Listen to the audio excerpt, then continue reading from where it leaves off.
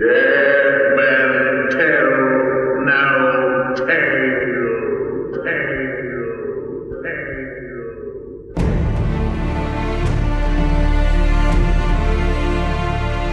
My favorite Twitter account of all time is Winds of Winter Out Yet. So it's at ISTWOW Out Yet. And every day they just type no. We're going to be checking it a lot in 2017. Yeah, we are. I just think it's so funny. You know how like some people in the morning like wake up, meditate, set their goals for the day? Sure. I wake up and check this Twitter account. It hopefully will no longer be applicable for you to follow in 2017. I mean, that's the hope. This is our first episode of the new year. Thank you for listening to Game of Owns, the show that we make together. If you've been following us for years, you know that Micah, this has been an update, I feel. I don't want to say yearly, maybe a quarterly update in the progress of our show where we talk at some points about the Winds of Winter and where it is.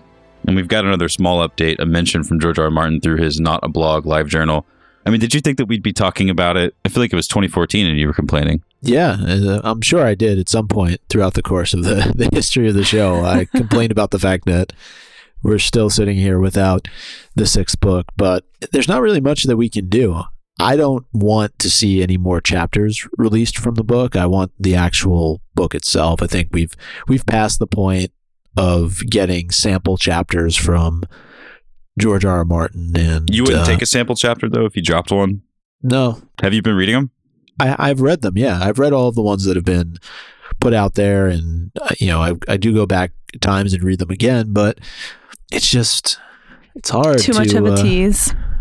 Yeah, and look, at the end of the day, he writes at the speed that he writes, and this is nothing new. I mean, I think it's just that there's pressure on him to get these books out, particularly with respect to the show. And I know that we've talked about that a lot too, now that we're in a point where the show has really surpassed what we know to be actual canon in the series. So it's a much different situation. And for him, I have to think that there is some level of frustration there. He can say whatever he wants publicly and write what he writes in his blog, but I have a hard time believing that if I worked on this for 20, 30 years writing the story, that I would want somebody to effectively tell it to the world in a television series. Like I just, and I know they're two separate entities, we treat them that way, but I just have a hard time. Like, if I worked on something for that long of a period of time,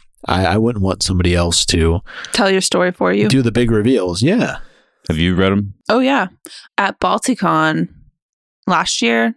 In May, I'm trying to remember when it was, May 2016, he read a bit about Euron Greyjoy, which kind of fits into this chapter a little bit. Yeah. So I'll read anything and everything, but I'm not really in any rush. Honestly, I feel like we have enough to talk about. We're having enough fun as it is. I don't want to draw it out too long. I know it's been Hannah, a long time, but I'm just saying, like, you still have a whole nother book to come after that, and that's definitely not coming out before the end of the show. So I'm just saying, take your sweet time. I'm having a good enough time. And actually, one of those chapters has already played itself out.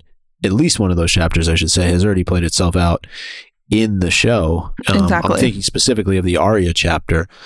I definitely encourage you to go and read them. But George is at, I believe, the Golden Globes tonight. I saw the Game of Thrones table.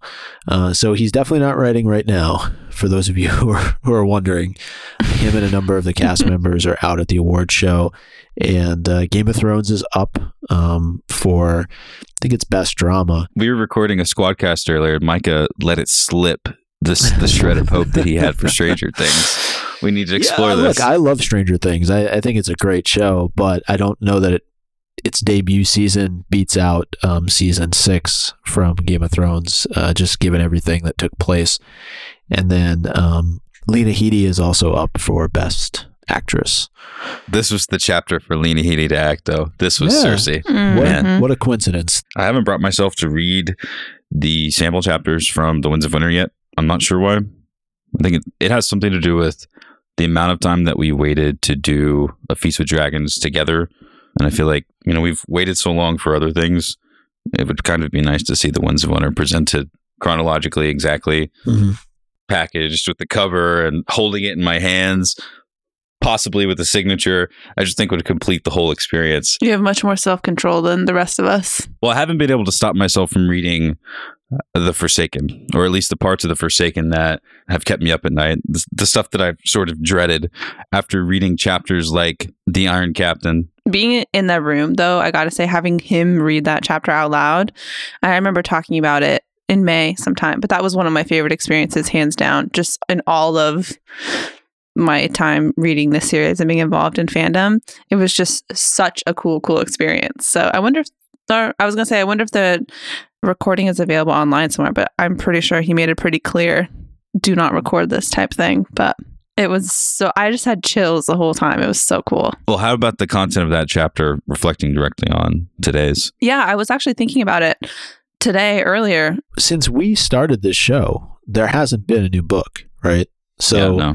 That's pretty crazy to think about, right? As we start off another year. Can we read an own early? Can we break all the rules? Because we might need to. Heather Brechtel wrote on our Facebook wall this week, I will give Game of Owns an own if they finish doing the whole book read before Martin finishes the 6th book and announces a date. It's possible. I thought maybe one book would be too much, but... Maybe I just have the secret hope that we'll be able to finish. Maybe that's selfish. I just have these fantasies of us finishing and then like 3 weeks later, George R. Martin's like, surprise. Well, I'm looking forward to, we're so excited to tackle The Winds of Winter. I mean, just like all of you. So we're all going to be doing that together. But Feasting with Dragons, this Cersei chapter, this Victarion Greyjoy / other partied Greyjoy chapters, I feel like for both of these characters, and it was George's original chronology in A Feast for Crows, but working well with how we're doing the read-through on the podcast, Cersei, I feel like this was her sort of coming out moment, stepping out and feeling it, right? You mean starting her destruction? She started it before, but this was it was playtime. She got to look side to side and visualize her council. You know, these are her counselors. Mm-hmm. This is where the plan's going to start from. And I felt the same sort of thematic underpinnings from Victarion's chapter. I think for Cersei, you just pointed out, it's really the laying of the groundwork for so many different things that are about to start in this series, and including something that I completely forgot about is that she's trying to take out Jon Snow. That completely slipped my mind because it's not as prevalent in the show, and it's been a while, of course, since I've read these chapters, and that would seem like it would be something that's not easy to forget, but I think for a lot of people it might be. Yeah. Well, and funnily enough, I felt like it was, out of all these different things that we hear in the middle of this small council meeting, her one point that she actually gets right, which I think is interesting. I feel like this is one of the only times in this chapter where she has this idea about something that's going on and actually knows what she's talking about and actually takes a course of action that maybe, I mean, the way she goes about it isn't really the right way necessarily. I think that's interesting. But I do think that her misgivings about Jon, and I think that her dislike for... Yeah, it's great instincts for what's going on at the wall. I think that we would all probably disagree because we love Jon Snow, but I feel like she actually got this right compared to this other laundry list of things that she tends to ignore and isn't giving enough credit to throughout the rest of this chapter. Mm-hmm. I think it's easy to pick on Cersei in A Feast for Crows because this is our 4th chapter with her. Our first 3 ones, she was dealing directly with the mourning of losing Tywin. And she was trying to make moves. She was playing the game. She was preparing herself for power. She was making decisions that someone in power would be able to make.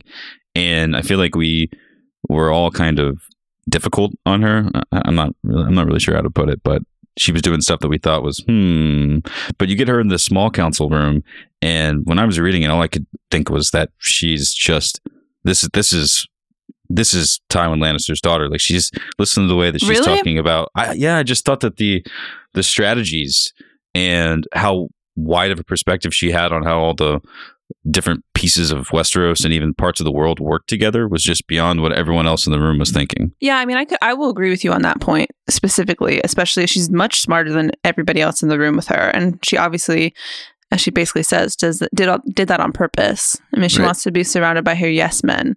Yeah. But I feel like she couldn't be less of Tywin's offspring in this chapter, in my opinion, because I just feel like... Well, because of all the other stuff. Well, yeah, but everything we always say about her, I just feel like even when she's strategizing and whatever, I think that she just doesn't quite get it right. She's thinking about pickling Tyrion's head the whole time. Yeah, you know? So she's talking about Stannis and Dorne and dismissing the Iron Bank.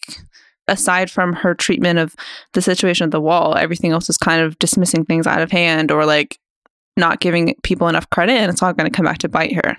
I just don't think she's paying enough attention because I think she doesn't like this stuff as much as she thinks she does. She has a clear agenda, though, in terms of how she sets up her small council, and it's been mentioned just the fact that she's able to manipulate all of these people, and they're not people who you would consider to be her equals, right? And to me, that's a problem, because when you look at Tywin Lannister, and Hannah, you were saying, like, think about the types of people that he placed on the small council, the things that he was trying to do. You're talking about really notable families with really strong lineages, power families. The people on this council now are a bunch of lackwits. Like, they're not anybody who you would really think is of any value. They're all expendable at the end of the day. They're all randos. Yeah, they're complete randos. Giles and Scott. Yeah, one guy can't even keep his phlegm down. Qyburn, to me, though, is the key, because he may be more than her equal in my mind, because he knows things. He knows people who know things, and he runs a candy corner. He runs a candy corner. Listen, can we just take a moment out? Sure. Note, Qyburn is fresh. Highlight. I have informers sniffing after the imp everywhere, your grace, said Qyburn. He had garbed himself in something very like Maester's robes, but white instead of gray, immaculate as the cloaks of the King's Guard. Whorls of gold decorated his hem, sleeves, and stiff high collar, and a golden sash was tied about his waist. It's Wheresoever so funny he might run, my whispers will find him. It's funny because when I picture him, I guess I just...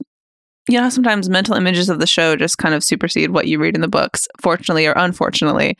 But I just always think of him as this like grimy, unwashed hair kind of guy. And he is described as basically everything but. Oh, yeah. And Pycelle is completely taken aback. He's so affronted that this man would be allowed to be on the small council, never mind named a lord.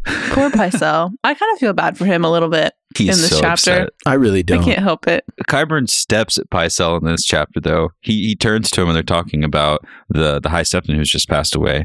They can hear the bells. He says, he was an old done man, your grace. Qyburn smiled at Pycelle. His passing should not have surprised us. Yeah, and just the way that her small council is described in this chapter as being uprooted, every rose and all those beholden to her uncle and her brothers. So she's completely dismantled the small council from what we've known it and put in that place men whose loyalty would be to her. And this is, it's hard to say because clearly we know how season 6 ends and she's riding high. She has the throne. But to me, this seems like as much a beginning as an end, because I just can't see these people. If she has no loyalty to them, I can't expect that they will have loyalty to her over the long term. And just having somebody like Qyburn in her corner, her candy corner. And by the way, he's not the only one in her candy corner. No, he's not. Cough, kettle black, cough. I don't know. It just seems like very poor ruling on her part, and she's not very tactical. She's not very strategic for the long term. Like she clearly has a short term plan that she's looking to enact here by putting all these people into place. She wants to shame Marjorie, get her out of the picture. But as far as ruling, and there's parts in this chapter where, you know, she's talking with these men and Qyburn throws in these different ideas. We talked a little bit about Jon Snow and how to get rid of him, but it seems very risky to me the way that she's going about this. And I agree, Hannah, about this being really anti-Tywin. I don't think this is at all how Tywin would have approached the situation. Something I was thinking about while reading this chapter is that I think that Cersei's idea of success and her idea of power is simply being at the top of the food chain. I don't think that she thinks about winning the game as anything but having the opportunity like she does now to just kind of lord over people and have everybody in her pocket like she thinks she does. When in reality, I think that someone like Tywin would think that being at the top would be an opportunity to create opportunities, or like an opportunity to like handle situations, while she just kind of rose there and that's it for her. So I think that that's where the major difference would lie. I think that her feint worked on me because the small council, was full of dull faces that was lapping up everything that she said, and I guess that I did too. Reading the book, and thinking about it now, I'm just, well, okay, this is probably stuff that the Mace Tyrells of the world, and certainly Kevin Lannister, would have been able to speak with her hand and foot about if they were the people that were in the small council, and they being the people that should be on the small council right now. And I know we talked about it in an episode before, how Cersei's arc in A Feast for Crows is less about will she do something that turns her story into something that's less than what it should be. It's how. And we're seeing it right now in this chapter, how, the stirrings have led to people actually sitting in a room, to them actually making strategies. The stuff with Jon Snow is, I think, something that it's tough to say how other people would have handled it, but it's a pretty deft plan. If they were able to pull it off, it gets people worried about Jon Snow at this point. If you're reading the books for the first time, obviously they're not combined, so you wouldn't have been able to get Jon's perspective of exactly what's happening at the Wall. And Sam leaves quickly, so we only really have hints of it from there. So we're basically, going through the fourth book with all the other plots that she has, sort of keeping it in the back of our mind, being a little bit worried that she might be sending Osney Kettleblack or someone else, with 100 men to take Jon out. And also along those lines, Davos, we get a mention of him, and she kind of basically says she doesn't really care what happens, can't remember exactly, but letting him die essentially as he's up in White Harbor. He'll be replaced with the Turnip Knight. Yes. Yeah, LOL. And so that's another character that we don't have access to in A Feast for Crows, so we kind of get a little bit of information about on this chapter. For sure. It definitely, if you're reading through it just in sort of the normal sequence of things, going through A Feast for Crows, you're worried for these characters because you don't know really what their fate is going to be because you're not able to see it yet from their perspective. So Not us. We're not worried about nothing. How did you guys feel about Cersei's sanity at the beginning of the chapter, through the middle, and then at the end? Because I feel like with the introduction of a leather sack full of dismembered heads, and then just a normal work meeting, and then to where her mind eventually went at the end of the chapter, thinking about having, if it was actually Tyrion's head, cast in bronze and put into her chamber pot. I would say, though, that I feel like compared to her last couple of chapters, I feel like she was a little bit more together than we've seen her yet. I mean, and that's even to say, to your point, she's thinking about putting Tyrion's head on chamber pots. And that, in my opinion, is an upgrade from, she thinks about him, 2 or 3 times in this chapter instead of 5 to 9. So I think that I felt like she, while making decisions that I don't agree with, or I don't think anyone really agrees with, is more sane or together. Kind of what you were saying at the beginning when we first started talking about this chapter, that she has it a little bit more together than we've seen her in a while, in my opinion. She thinks of Maggie the Frog. She thinks of Jaime. She thinks of Tyrion a good handful of times. She thinks of Catelyn, too. Yeah. She blames her for not taking care of Jon Snow. If only she could know. Only smothered him in his cradle or something to that effect. It's like reading from the perspective of Victarion in a way. And I know that they're lined up, so it's easy to say that, but we like these characters. You guys like Cersei, right? I like Cersei more than I like Victarion. I like Cersei in the sense of I really like her chapters because I find some almost like dark comedy to them. Mm-hmm. I think that she's an interesting character. I think she has interesting motivations. And so I do enjoy reading her chapters quite a bit. I think that, though, I'm not entirely sold on her being more sane in this chapter than she has been in the previous 3. Or more sane than Victarion. Yeah, because she also ends the chapter thinking about Tyrion, so he's not completely gone from her mind. The chapter is bookended with thoughts of Tyrion and of course the decapitated dwarf, which she feels great that finally they actually got themselves a dwarf as opposed to some young child that they happen to take the head off of. That's what I'm saying. It's easy to get disarmed a little bit because she's wearing nice clothes and she's drinking wine. She's having great conversations with Lady Tyna. And it's easy to look at what Mr. Greyjoy does later in a ship or what any of those sorts of folks do as they're grieving. But I think about it's just, I love the way that George is juxtaposing these situations because at the root of these characters is a person, is a being, and the choices that they make, whether directly violent or violence through another or something that will lead to violence because of a decision.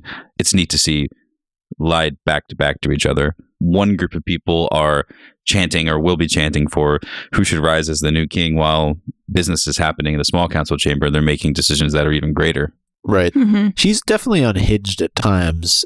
She keeps it together well during the small council meeting, but even then there are moments where she will go off and that moment with Sansa when there was that awkward silence. Oh yeah. And they're like, because they basically were thinking to themselves, damn, this woman better not fuck with her. Right? And she says after that, it was enough to make her wonder why she bothered with the council because nobody said anything. Yeah, like exactly you're saying. What could someone say? What do you say to that? I think that Cersei could have found more people like Qyburn. I don't think there's anyone like Qyburn. Okay, there's none that true. I think that she could have found people to play along with her in the right way. Like, I think she could have found people who... Euron Greyjoy. Yeah, who would have heard that her rant about Sansa and been like, yeah, like, let's kill her. People who are crazy enough and almost to say smart enough to kind of go along with... The brave companions. Yeah, like, I think that she...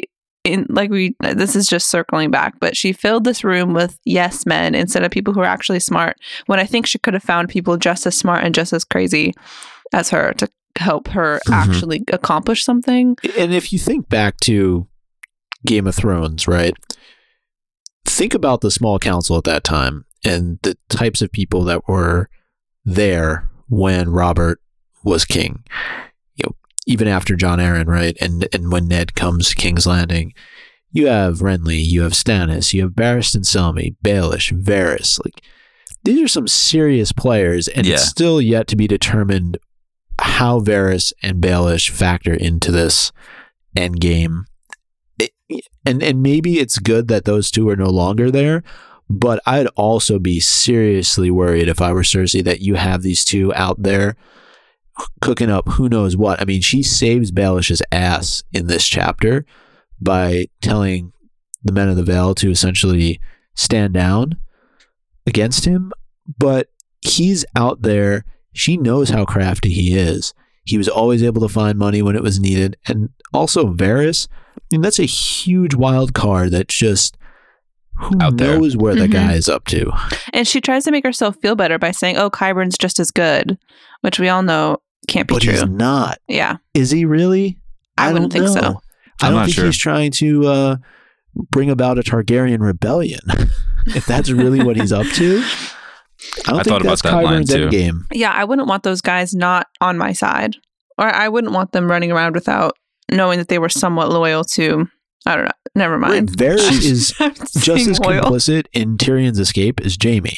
Mm-hmm. So when you think about the feelings that she has towards Tyrion and what she wants to do, she has all these different, criminal type people around all of Westeros, parts of Essos, trying to track down Tyrion. Whether he comes back alive or comes back with his head off, she doesn't really care either way. And yet Varys helped free Tyrion. So I think throughout this entire chapter, and it's a long chapter for Cersei actually, I think the biggest mistake that she makes outside of the members of her small council is her believing that the war is over. Yes. Yeah, she literally says that, doesn't she? That only a blind man can fail to see our war is all but won. You'd think that she would want to then, if she truly believes that, surround herself with people that could protect her. I don't believe that these are the types of people that could ultimately, nor the families that could ultimately protect her. I mean, there's one point where she mentions the fact that she's essentially in a position of holding her own uncle hostage. She says that he's dumb enough essentially to realize that he's nothing more than a hostage because he's Kevin's wife's father. So that keeps Kevin in her pocket. Yeah. So to me, that's not... She's playing inside baseball when there's a war to be fought still actively. And Tywin would always say that Lannister comes before anything else. So Cersei should be loyal to her uncle before she's trying to play these types of games with him. I mean, but you look at the other members of the Small Council, right? Merryweather, Rosby, Waters, even Qyburn, the Kettle Especially Blacks. Qyburn. They're not anything to write home about, right? These are not the names that inspire fear and make you think that they have what's in the best interests of the realm at heart. They only care about what Cersei has to tell them, and they'll do her bidding. And that's all she wants. This is what she wants, right? At the end of the day, she's got it.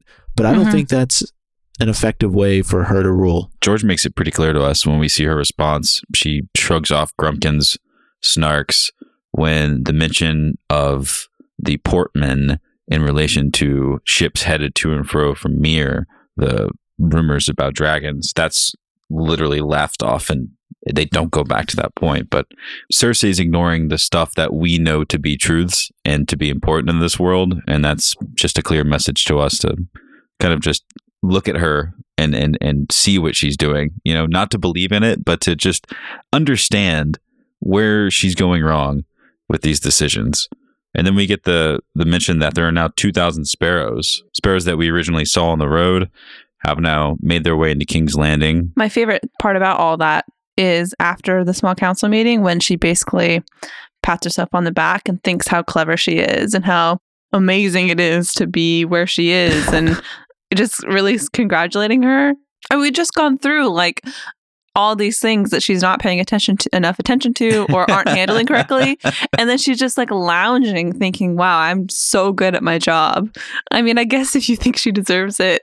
She was going through a list of people that she's gotten rid of and the list of people that, you know, oh, father would be so proud. It's so interesting to see us as a reader knowing, especially as people who've read the series or who are very well familiar with it, just her downfall. And then to see that juxtaposed with her thinking about how amazing she is just, I can't help but laugh. It's fun to read. I mean, this chapter is really like a report card on the realm and what's going on in different places and insights into different things like the Iron Bank and the fact that she says, no, we're not going to pay them. They also have a saying in Bravos, the Iron Bank will have its due. Yeah, I like that. And Pycelle says it, and no one makes fun of him, so it's probably pretty serious. And you mentioned before, too, the Golden Company. Cersei is wondering why they would even think about crossing, you know, and we know that Stannis obviously has been speaking with the Iron Bank and is looking to get the Golden Company in his employ to take down Ramsay Bolton. So there's little things here and there. I mean, we talked a little bit about the Vale and the situation with Peter Baelish, but also I highlighted here too as I was going through fake Arya and the Red Wedding. I mean, people are supposedly claiming that they want somebody to take responsibility for what happened, and I can't help but think that, you know, it has a little bit to do with guest rights and the fact that this was betrayed so blatantly on the part of Walder Frey. And I guess I didn't quite understand what they were looking to do. Were they looking for Walder to place blame on one of his like 500 kids that he has? Somewhat important. Yeah. So the repercussions to the North would be a little satiated, I think. Yeah, that's the impression that I got as well. Because they want the help of White Harbor, but without returning Lord Manderley's offspring, you know, if that's not possible, or if he's in worse condition than they think, you know, it would help to have other things to bolster the confidence. Because like you said, guys, she thinks that the war's over. So this is just housekeeping. Right. She thinks Stannis is literally the last piece that she needs to overcome that's of any real threat. And for all intents and purposes right now, that seems to be the case. But we all know that there's more happening sort of behind the scenes, and the next chapter proves that. Mm-hmm. Cersei's fighting her own war at home. This part of the book ended up being my favorite part of A Feast for Crows. And there's a long list of really cool arcs, but it's something that I hadn't seen because the show doesn't adapt it whatsoever. The interesting caper that Cersei begins to build here in King's Landing with the Kettle Blacks, Sir Osney, with Marjorie, with Lady Taena, rumors and secrets and people getting blamed for things they might not have done. And it just ends up being a really interesting it just ends up being a cool story, if that's just as bluntly as I can put it, with the High Sparrow getting involved and the Sparrows getting involved. I thought it was dark and gothic, and I thought that it fit well in a book where she's burning the Tower of the Hand while she's kind of drunk in front of everyone. And it just sort of tells the story, I think, in a much more grand and epic way. The show did what it had to do, obviously, because there's screen time to think about, but Cersei's eventual demise into the cell, as depicted in George's actual writing, it's not getting set up here, but the lies that she's twisting for the inner war that she's about to start fighting with Marjorie's really beginning now. Mm-hmm.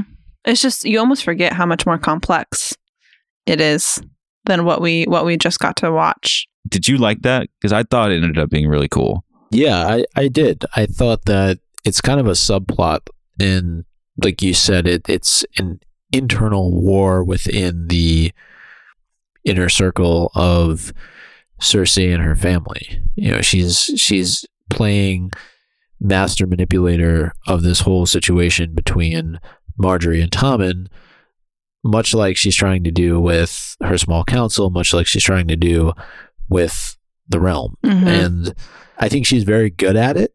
Absolutely. Like, here I would say she is very good. I would agree. At pulling strings. I would totally agree, though. I think that in terms of playing the game, when it comes to making men do her bidding, even as crazy as it seems, she gets Osney Kettleblack to, she convinces him to sleep with Marjorie, the king's wife, be sent to the wall to kill Jon Snow, and then be pardoned and come back, and she will be his. And he believes it, which I think is wild, because how could this guy ever think that Cersei could be his? But I think that we have a couple moments in this chapter where we get mention of how good Cersei is at this part of the game. She's really good at making, especially the men around her, just do her bidding because they've always looked at her a certain way. And she mentions in the beginning how she used to wear Jaime's cloak because she could pretend to be him and people would treat her differently when they thought she was Jaime, and how much she hated that. And how she learned early on to use her womanly powers, I guess, as a strength, and also as something she resents a little bit. But as crazy as what she asks Osney to do is, I would say that more so than this grander picture of the war that's coming, this is the kind of stuff I really, really like to read about Cersei. And she just takes so much pleasure in it too, which I think is... She's so happy. Yeah. Like, this is the kind of stuff that she can sit back and bask in her self about. You know what I mean? Like, she can take a little pride in the fact that she has the ability to manipulate people around her so easily. Or, I mean, maybe she doesn't have everyone in her pocket as much as she thinks she does, but I think she's still pretty good at it. Meanwhile, she's thinking about shooting on her brother's head cast in bronze in her chamber pot. Yeah, all happening at the same time. So, but she's okay. Cersei's doing all right. Yeah, I guess you can say. This episode of Game of Owns is sponsored by GlassesUSA.com. GlassesUSA.com is the leading online retailer for prescription glasses in the United States since 2009. Glasses USA cuts out the middleman, so prices can be up to 70% off the retail price. Plus, you can shop online from the comfort of your home without compromise on quality or service.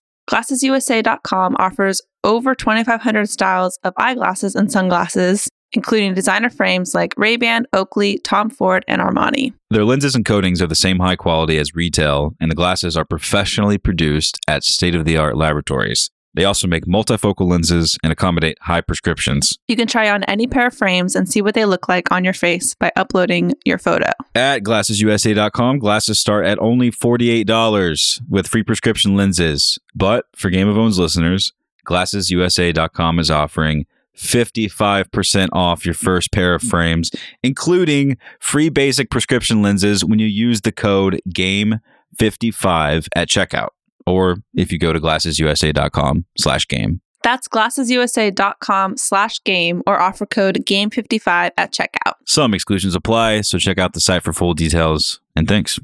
We've talked a little bit about the Iron Islands in Cersei's chapter, and the Small Council mentions them a little bit, but again, kind of dismisses them. Although, meanwhile, we have this Kingsmoot that's about to happen. And I think that it's as good as the time as any for the Iron Islands to really get it together, while in King's Landing, they're just not paying attention to it as a threat at all. And so I think it made this chapter all the more exciting to think that everything that's happening here in the Iron Islands could actually have a real impact on what's happening all the way in King's Landing if they seize the opportunity and do something about it. What did you guys think about the Iron Captain? Because I know we've been looking forward to it for a while. It's the introduction of a great character, another great character, as if there aren't plenty to choose from already. I just like the fact that you're immediately taken from King's Landing to a completely different location, and yet you think that you understand the world that has been created thus far by George R.R. Martin, and you get a really good sense of how many different areas Cersei is trying to influence in the last chapter, and then you're taken to this chapter, which focuses on Victarion Greyjoy, and you realize that there are so many different families that you've never even heard of before, but they have their own level of power and influence and importance within the Iron Islands. And it's just the world continuing to expand. And that's the first thing I took away from this chapter. The second thing that I thought was also interesting was you go from a chapter where you have Cersei, a female character who has really come into her own and is exerting control. And you see that a lot, the desire, the passion to rule from Asha Greyjoy. There's no crowd pleasing here. This is Asha Greyjoy stepping into what is basically the Iron Fleet's party. With Cersei, right, we've seen over the course of now, 4+ books, her ascent to power and what it took. And, she, as we just talked about, was always looked upon more favorably and more respected when she was dressed up as Jaime as opposed to when she was dressed up as Cersei. And I feel like Asha gets a lot of that in this chapter as well, even from Victarion. Mostly from Victarion. He's trying to tell her, what her place is supposed to be. And it's very reminiscent of chapters that we read about Daenerys. I think we're seeing a shift, right, in the ability, and I don't think it's unintentional on the part of George R.R. Martin of female characters' ability to rule and to be equal, if not better, than their male counterparts. And that is, we're seeing so many of these female characters go through these very real struggles, and Asha is no different in this chapter. But I think that unlike Cersei, I think Asha has a much better head on her shoulders in terms of political scheming. She can fight too, like she can physically fight. So she can hang in all senses. And I also really, this is semi-different or semi-off topic, but ties into everything. I really hate Victarion a lot. So I really... It's easy to hate him. I get it. More than you hate the Crow's Eye? No, the thing about Crow's Eye is he's such a well-written character that you can't help but love and hear everything about him. Really, I just feel like he just I don't know. He's a pirate. He's just not as good enough of a pirate in terms of his brother. So I just really don't like him. I think he's a different kind of pirate than his brother, though. And we'll learn more as we read with him. But George gives us these rare looks into different kinds of characters were usually in the minds of noble people that are smart or young and are about to be smart, or are courageous or are young and about to be courageous. But this guy is, what you see is what you get. And what you'll eventually see is what you'll eventually get. If you've read forward, to me, it's fun because I get to read from the perspective of a vicious pirate, but I get to understand where his motivations lie and why he makes certain decisions. And this is kind of just a dip in the water when it comes to the way his mind is working, because for the first time in a bit, they're kind of chilling out. I know that what's about to happen is crazy, but this chapter is very much a ramp up to the next chapter. Yeah. For sure. I don't like how this whole time, first he's talking about how he doesn't really want to sit the sea stone chair, but I guess I'll do it if that's what's being asked of me. While at the same time having these dreams of everyone shouting his name and killing his brother. And then also dismissing Asha as any real sense of a threat, which, I mean, I could understand why he would. But, and then also thinking about how he killed his wife. Yeah. So the crabs. He just isn't good person. He doesn't. All. Yeah, he doesn't command enough of a presence for me to be able to be in awe of how awful he is. Which who can command any sort of presence when you're in the same room as Euron Greyjoy? So much swag. So much definition. Swaggy. How many times did Victarion say, "I have no luck with wives" in this chapter? 1,000,000. Yeah, George. He got quite a few offers. And then he takes Asha's offer to be his hand, essentially, as some weird thing about her becoming his wife. Yeah, and then he immediately gets sexual. Yeah, and it's like, okay, I get it. And I know that on his mind is the need for a wife, because in order to rule, you need someone to bear children.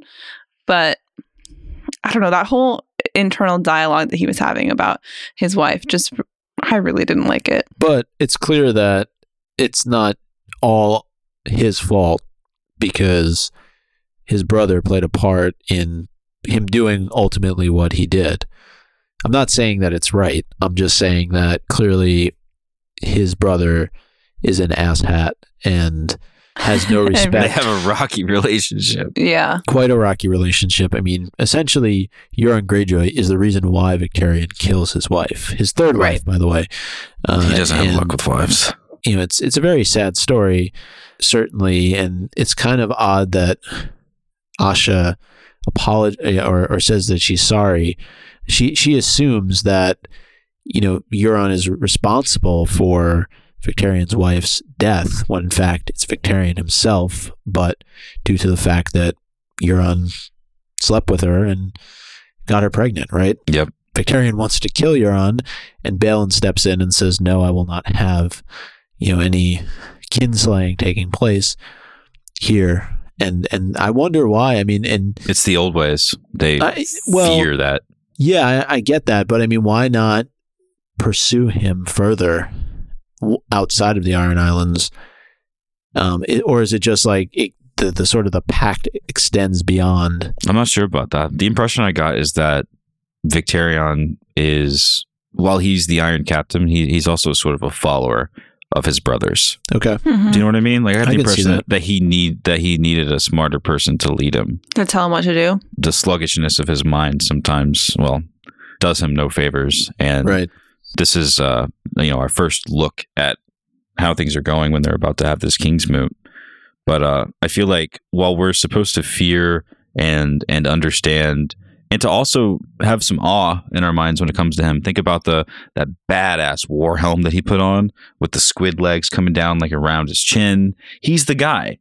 When there's a fight, he's the one that launches over the side of the ship on a rope onto the vessel that they're sailing, and the leader charging in and hacking people to pieces violently.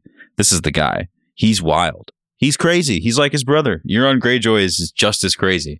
And seeing them have normal conversations, I was thinking about just how odd it was. The Iron Captain, here he is. This dude is crazy. Just having a side conversation, just walking with his niece, just talking about stuff, just casually, before the bloodshed begins. Well, they're all just kind of hanging out. Yeah. Exactly. Even before he and Asha go and have the conversation. They're just kind of sitting around courting each other to vote for them. I feel that part of our feelings on Victarion, I don't know if everyone feels this way, but I think at some point when we start to learn about his history, we find out what kind of world has led him to become the kind of person that he is. There's a little bit of pity there for Victarion. And I think that small seeds of that were planted just when we saw, I mean, it had a dual purpose. One, it made Asha look really cool. But when she walks in and she's just like, "What's up, Knuckle? You here for my Queen's moot?" That's my favorite. It's just like, you know what I mean? Yeah. It digs in him, but also makes her, we don't take him as seriously because of it. No, and there's that familial relationship that the two of them share. And it seems like he can at least hold a conversation with her. And I'm not saying that the Crow's Eye couldn't do that. I feel like I don't think he'd want to. Yeah, exactly. I don't think he would make a point of going up and speaking to, at least respectfully, to Asha, to Dampier, to all these others that are his blood. And clearly he has no respect for his family because he either was directly responsible for Balon Greyjoy's death, if you're to believe the show, or he hired somebody, a faceless assassin, to do the deed for him. So, and Asha is spot on to point that out, how coincidental it is that he should show up not long after the death of Balon Greyjoy. So that exchange that they have, heated. Yes. Gold.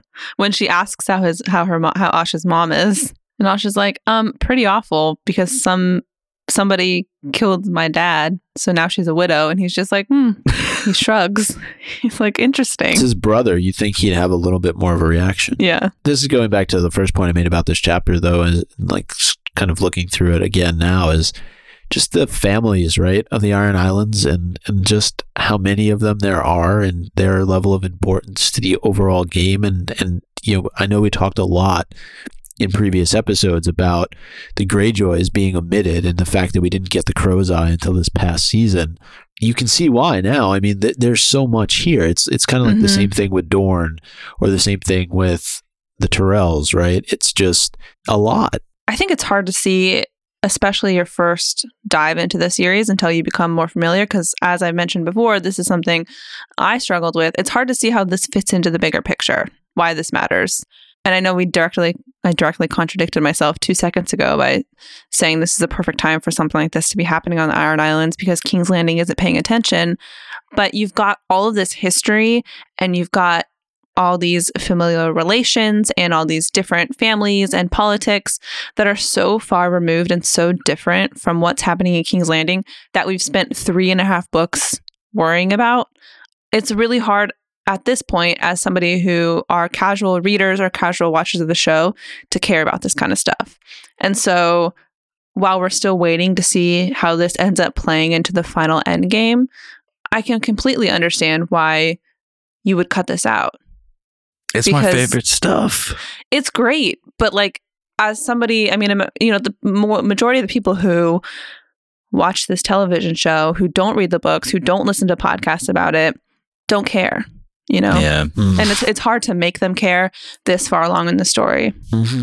It's another family's quest for power, though. I mean, ultimately, that's what it's the internal struggle for somebody else to throw their hat into the ring to try and cause more problems in a land that has plenty of them to begin with. These chapters, this story is my favorite in these last 2 books. I thought that the imagery is so starkly different than most of the rest of the series. I know that we get hints of other cultures when we go to places like Dorne, or when we go to all of the conflicts that Dany's a part of in the East. And I feel like we got that. We got sort of a taste of that in these Greyjoy chapters, but it's Westeros, and it's not too far offshore, but their world is vastly different. The way they treat each other, while being similar in a lot of ways, is vastly different in the level of violence that they take out on a lot of this stuff. And they're really cool to read about and to learn about, with Euron Greyjoy stepping up and clearly having an eye on the bigger picture for what's to come in Westeros. It's so fun to see it set up and see the embers start glowing, and try to understand while reading these early chapters just where the maze, where the mystery is headed, like where this starting point is leading to, because George R. Martin is pretty casual about this chapter. This isn't even the King's Moot. We're still waiting for the King's Moot. These are conversations and character references that are going to carry us into the later part of the series. And I don't know. It'd be cool if this part of the series was adapted. I understand why they couldn't, but we do have the books. Do you think there's kind of a Jekyll and Hyde to Euron Greyjoy? I mean, just because of the eye. What do you mean? I don't know. Like, we've never really seen him demonstrate multiple personalities, but I just wonder if he has two sides to him, or if he's just completely out of his mind all the time, because he's got the one eye that clearly has a patch over it, right? But then he's got the smiling eye. Do you think that it hides something magical? It could. Like the eye of a White Walker. Maybe. That doesn't make any sense. Maybe. What do you think about it? Well, that's what I'm trying to figure out. Is that supposed to be sort of the nicer side of his personality, or is it supposed to be somewhat condescending? You know, his smiling eye is sort of, it has a evil type of feel to it, but at the same time, then what is underneath the patch, like, or the eye that used to be underneath the patch? Like, I'm just struggling to figure this guy out a little bit. Basically, your question is, are we getting a little bit of character imagery that's reflecting the way that he is, where he comes into a party like this, he struts in with all of his important friends and all of their cool threats and talks the way that he talks, but sort of leaves a teaser campaign that he knows more than everyone else when it comes to the greater mysteries. And yeah, I mean, there's a lot of mystery to this guy. I mean, he's been supposedly as far east as Asshai, and seemingly every other ship on the open sea cowers in Silence's presence. So to me, there's a bit of mysticism about this guy. It's not just another character, another Greyjoy, another, last name of a family that has been respected in the Seven Kingdoms. There's something up in my mind with. And you've read him. The Forsaken, so you're just like, I think that you're right. Absolutely. I think that. Yes. I think that we don't yet know what that is or understand what that means. But from what we do know about him, you're talking about his eye and the patch, and even just the way he walks into a room and commands the presence of everyone. I think that this guy is the real deal, whatever that means. I think that there's a lot that we have yet to discover and unpack, which I think is why you like him more than Victarion. Exactly. And I know that that's, completely biased as a reader, but I can't help it. I'm more intrigued. I'm more intrigued by his smiling eye. Be. Yeah, exactly. Whereas Victarion doesn't have that same swagger, like we were saying. So how can you be interested or enthralled at this point exactly in the story when a guy like Euron rolls in and everything goes silent? Let's read this exchange. Euron walks in. Crow's Eye, Victarion says. King Crow's Eye, brother. Euron smiled. His lips looked very dark in the lamplight, bruised and blue. We shall have no king but from the King's Moot, the damp hair stood. No godless man. And this is where Euron interrupts his brother, the prophet. May sit the sea stone chair. I, Euron glanced about the tent. As it happens, I have oft sat upon the sea stone chair of late. It raises no objections. His smiling eye was glittering. Who knows more of gods than I? Horse gods and fire gods, gods made of gold with gemstone eyes, gods carved of cedar wood, gods chiseled into mountains, gods of empty air. I know them all. I have seen their peoples garland them with flowers and shed the blood of goats and bulls and children in their names. And I have heard the prayers and have 100 tongues. Cure with my withered leg. Make the maiden love me. Grant me a healthy son.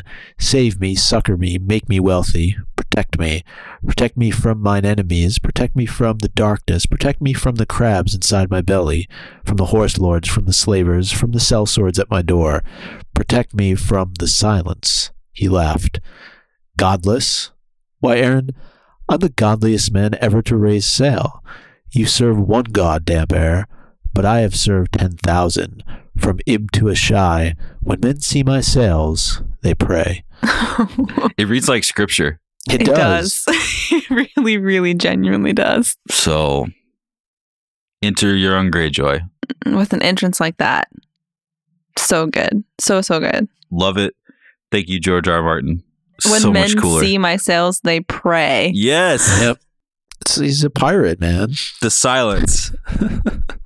His ship is called the Silence. I was going to say, is it a ghost ship? It's a ghost ship. I don't know if it's invisible. I can't confirm nor deny.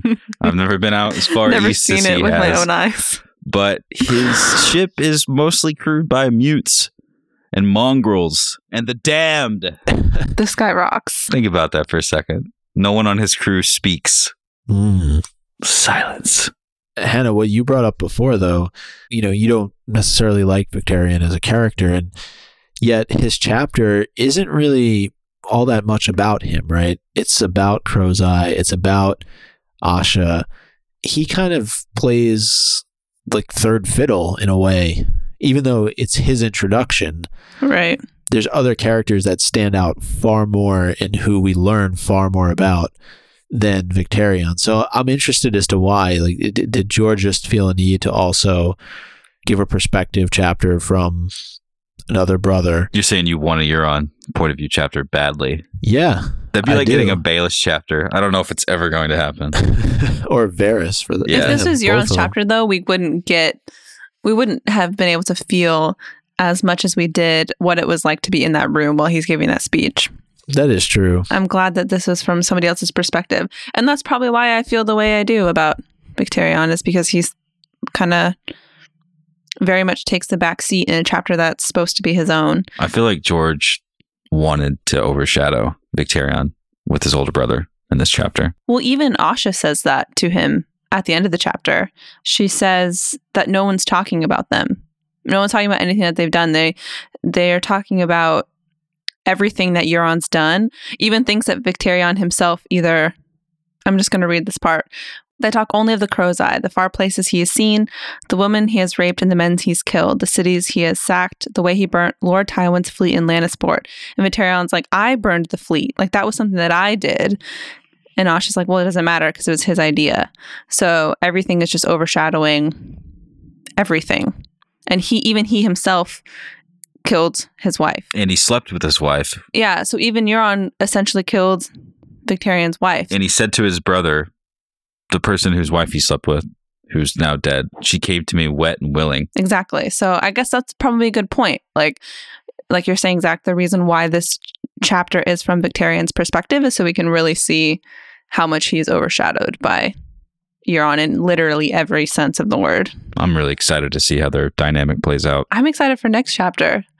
This is one of those weeks where it's like, can we do 3 chapters in one time? Because it's hard not to want to immediately talk about the Kingsmoot and the drowned man. Victarion is such a wild card that no matter how grand his brother is, he may just be crazy enough to ruin his brother's plans. That might be too hopeful. I don't know. We'll see. I don't know.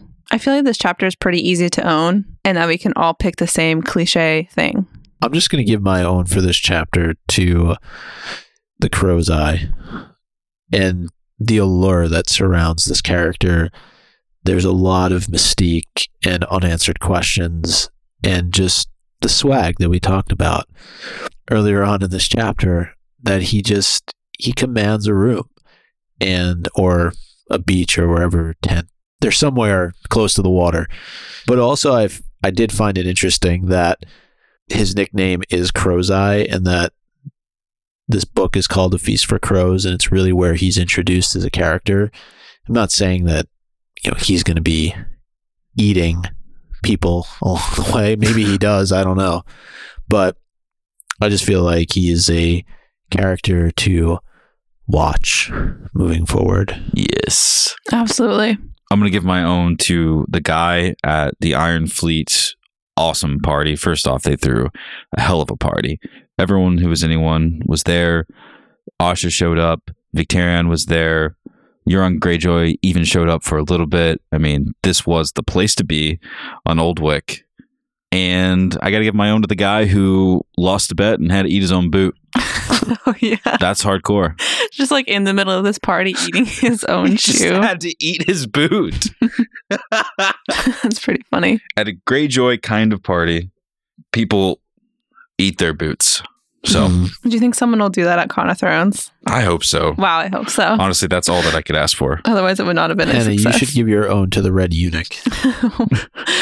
Why? Why not? Huh. Unfortunately, Micah, that's not what I'm going to give my own to. I'm going to give my own. I have two. One, the own of just a lot of this book, which is when they see my sails, they pray, is too good to not say that it's an own. I don't care. And the next one that I want to give is something we already mentioned, but when Asha says, "I am pleased to see you at my queen's moot," I thought that was really funny.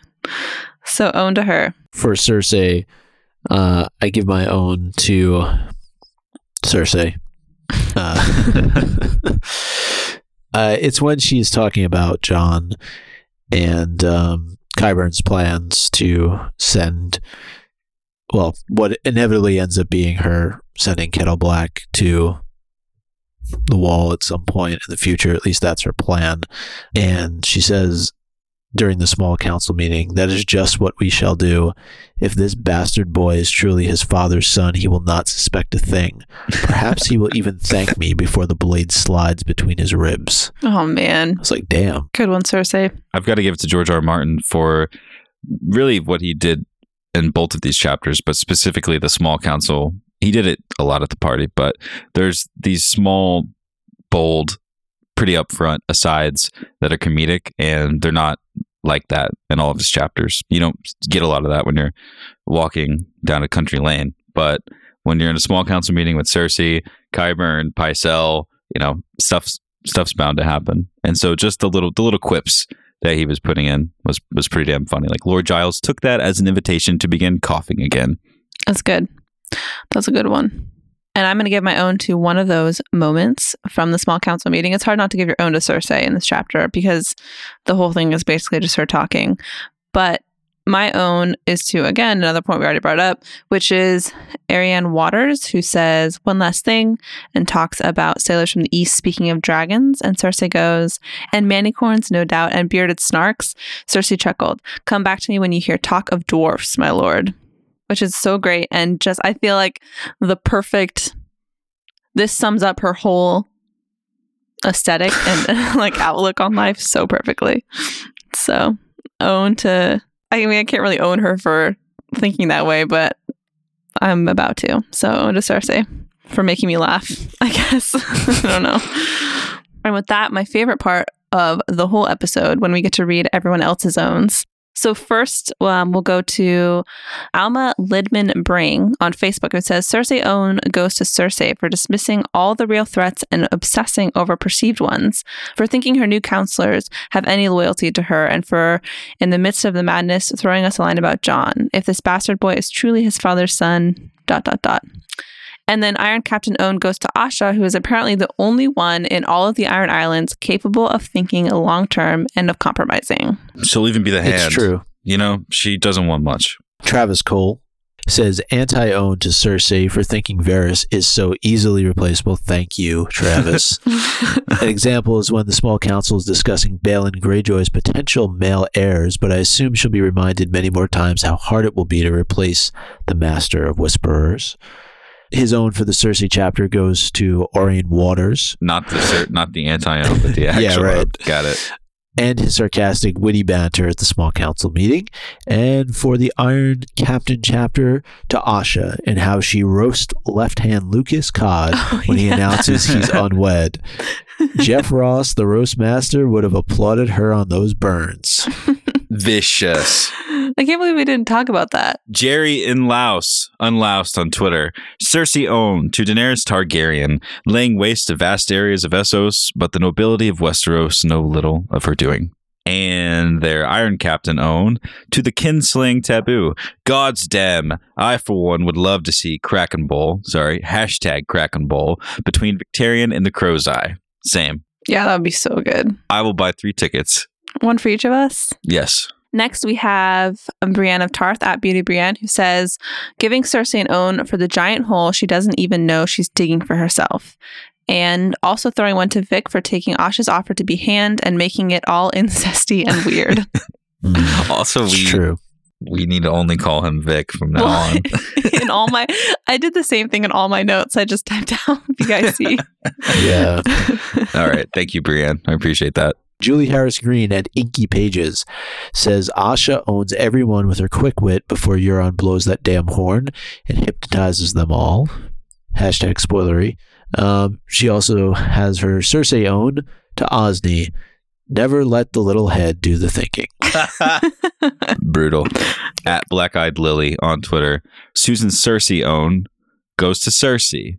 Cersei owns Osney Kettleblack with promises, lies, and Arbor Gold.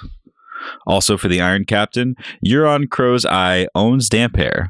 Drown God and all, from Ib to Ashai. When men see my cells, they pray. That was really good. No. Spell check on pray. Next on Twitter, we have Claire Flesher, who says, Lord Giles Cough for sparing him to ever have to answer a question. And a vague own to Asha for fighting for what she deserves. And finally, Heathen Kings. Cersei own. Sorry, I didn't read that the right way. But anyway. Do you need me to make it bigger? No, you're good. That's what she said. How are you, Cersei? or Asha? Neither of them. See, that's the thing about both of them, guys. I feel like, what'd you say, Mikey? You said, like, and Asha can fight? It's like, yeah, Asha can fight, and I'm pretty sure Asha could seduce everyone that Cersei can too, because it's not hard to seduce a guy. It's true. Oh, yeah, she could probably have anybody she wants. That's what I'm saying. So she even seduces her own brother. Oh, God. Anyway. Theo. Heathen. Theo. That's Theo Greyjoy. Look out for him. And finally, Heathen King on Twitter. Cersei thinks of Varys and his silver buying whispers, but we all know Qyburn's Candy Corner owns the whisperers. We know. Yeah. It is true. We know. And own to Euron Crow's Eye for his speech on godliness. Your turn. From Ib to Ashai, when men see my sails, they pray. And silence follows. Another feast, another dance. You guys didn't disappoint with your owns. Thank you so much for following along with us and sending your favorite moments and owns, etc., our way as the read-through continues. We appreciate it a lot. And if you want to follow along with our read-through, you can check out afeastwithdragons.com, where we have the whole reading order up. And next time we're going to be reading The Drowned Man and Davos 3 from A Dance with Dragons. So afeastwithdragons.com and catch up with us. Yep. And if you want to get ahead of the game, you can send in your owns for those two chapters in a number of ways, much like you heard just now for these two chapters we read today. You can tweet at us at Game of Owns, scroll upon our Facebook wall at facebook.com/GameOfOwns, or shoot us an email at contact@gameofowns.com. We've just finished episode 3 of Rewatch the Throne, Lord Snow, and I should have rewatched the show sooner. Not that we haven't rewatched the show before, but when you're recording it for a podcast, it's just a little bit different. So check it out if you're interested. I totally agree. I rewatched the whole series in preparation for this last season, and I still forgot that I love the show. So that doesn't make any sense, but it's great. So check it out. If you'd like to listen to Rewatch the Throne, it's our new show on Howl FM. All you have to do is go to rewatchthethrone.com and use code OWNS, and you'll get a whole month of their service and all of their other shows just for free. Just check it out. Listen to our show. Speaking of iTunes and other podcasts, there is one more podcast to talk about on today's show, and that is Hannah's favorite, A Squad of Ice and Fire. Squad of Ice and Fire, which you can find over on patreon.com/goo. We appreciate your support of the show. Thank you for supporting our show. If you're interested, there was a lot of pre-New Year's and some post-New Year's storylines that were set up and then resolved. Some of our bannermen have been enjoying that, so thank you. Last thing we need to mention, now that it's 2017, the year of our Lord, it is also the year of Con of Thrones. We did mention it in 2016, though. We did, but now it's actually this year. Yeah. The official countdown can begin. June 30th to July 2nd, we're going to be in Nashville for Con of Thrones. You can check out all the information at conofthrones.com. We've had a couple guest announcements and tickets are on sale. So get on it because it's coming. We're going to be talking about Con of Thrones all through 2017. We've been putting a lot of work into it. We're really excited for it to finally be here. I can't believe it's coming up so soon, though. It's season 7, Con of Thrones, Winds of Winter, Shared Destiny.